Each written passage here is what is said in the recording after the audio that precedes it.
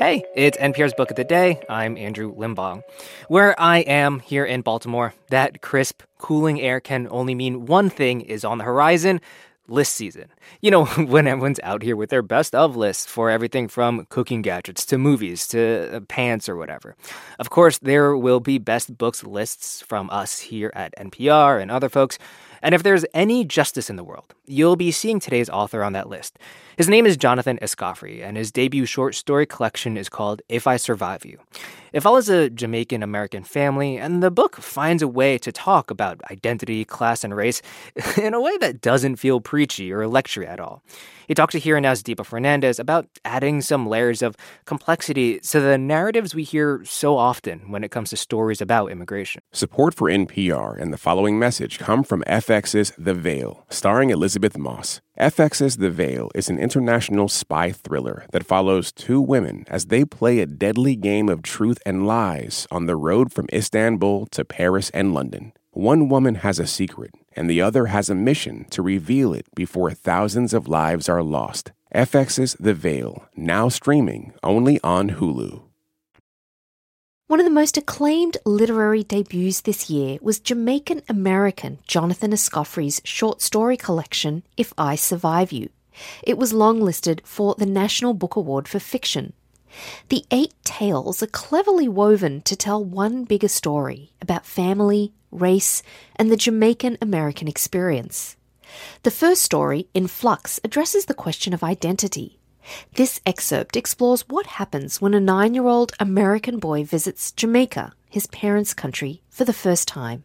You disagree with every aspect of the island life, down to the general lack of central air conditioning. You prefer burgers and hot dogs to jerked or curried anything. Back at home, your parents accuse you of speaking and even acting like a real Yankee. But if by Yankee they mean American, you embrace it. I speak English, you respond. That's Torian Brackett from the Audible version of If I Survive You. Yet back in Florida, the young boy also struggles to fit in and find his place. I met with Jonathan Escoffery to talk about the book. I began by asking him to give me a thumbnail sketch of the stories it contains. It's about a family of Jamaicans who leave Kingston to move to Miami in the late 1970s. And for much of the book, we're following different members of the family as they struggle to acclimate to their lives in the United States, and particularly in Miami, Florida. And we follow the first, or I should say the only American-born son in the family for much of the book. His name is Trelawney, and he is struggling to figure out who he's going to be in the world. And Trelawney is trying to, for much of the book, dig himself out of homelessness and reclaim his position within the family by putting a roof over his head and eventually trying to buy the family home and prove his worth to his family. And Trelawney's a smart kid. He's a college grad. But one of the themes that I found really interesting was that you take us really into the lives of low-wage workers and not your stereotypical low-wage jobs. I'd love you to talk a little bit about your kind of motivation for doing that, your inspiration behind, just the grittiness and the instability of the kinds of work even Trelawney as a college grad ends up having to do. I was interested in this idea that, Trelawney, he leaves Miami for a time for college and he goes to the Midwest and he gets a bachelor's degree in English. And he has this idea that he's going to move back to Miami and, he if he has this degree, that's going to guarantee him a job. And unfortunately for him, he comes back during the 2008 recession and he's unable to find a job. And I was interested in this because I remember, living through that recession and how difficult it was to find a job. And And just a little sidebar here, as the children of immigrants, our parents would never want us to get an English degree. Like, it's almost useless, right? Absolutely. And he is having that same experience. He wants to go away and think that he's going to be a writer and pursue art. And his family isn't really supportive of that. And Despite all my years as someone who has a BA in English and has an MFA and is currently in a PhD program and an additional graduate program, I still don't quite understand what I can do with my bachelor's in English. So maybe they're right. So I think they have a point. Another theme in the book, obviously, is race and identity, whiteness, anti-blackness. I think one of the things that I found really interesting was the discriminatory behaviors towards Trelawney and his family didn't necessarily come from white folks. It came from other people of color, the Cuban mother of his girlfriend, the Chinese parents of another friend, the Puerto Rican kids at school who found out he wasn't Puerto Rican, but that he was Jamaican or black or something and excluded him. It's not something we hear or read about much. Why did you want to go there? And it wasn't just one time, it was repeatedly throughout the stories. I don't know. So much has been contributed to literature in terms of how whiteness inherently excludes black people. And the book certainly deals with that as well, but I don't know. My experience growing up in Miami and also spending my time in the Midwest, I can't help but catalog these other moments where we are sometimes, terrible to one another, and sometimes that's in pursuit of gaining proximity to whiteness.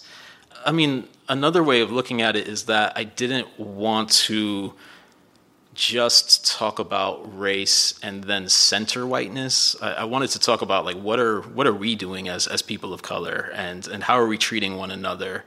One of the other really interesting things that jumped out at me was that you weren't afraid to take on some things like US imperialism and its role in Jamaica and the CIA involvement in Jamaica as reasons for migration, as reasons why people might get pushed out of a country. Again, not the standard reasons, stereotypical reasons that we hear about why people immigrate.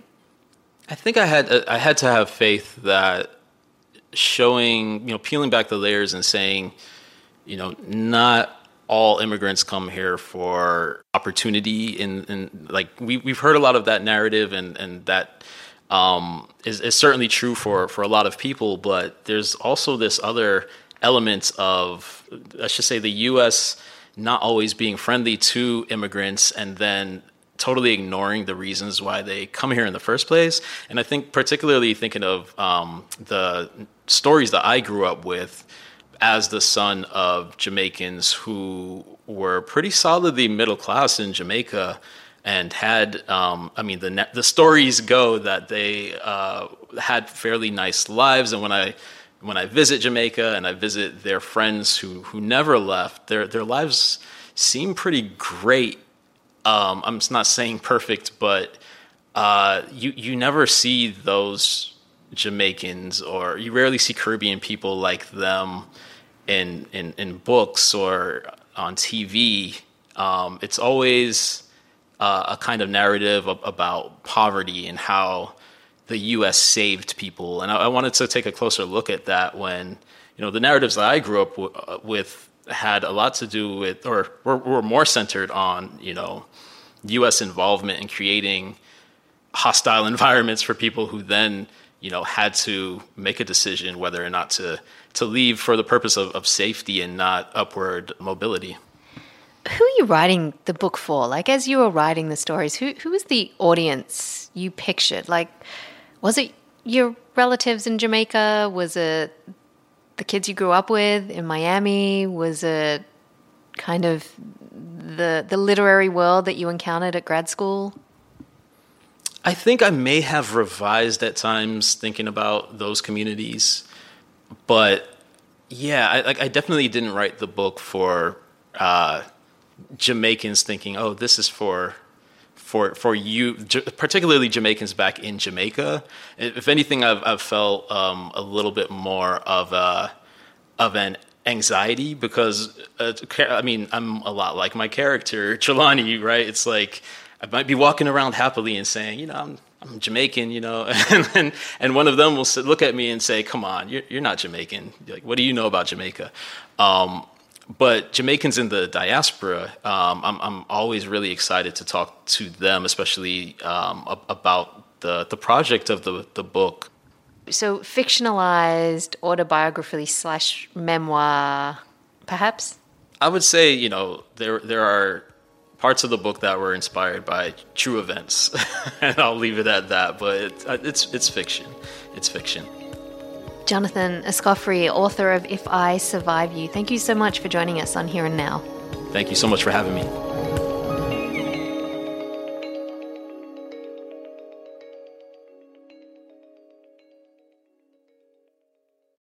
This message comes from NPR sponsor Vuori, a new perspective on performance apparel. Clothing designed with premium fabrics, built to move in, styled for life. For 20% off your first purchase, go to vuori.com/NPR.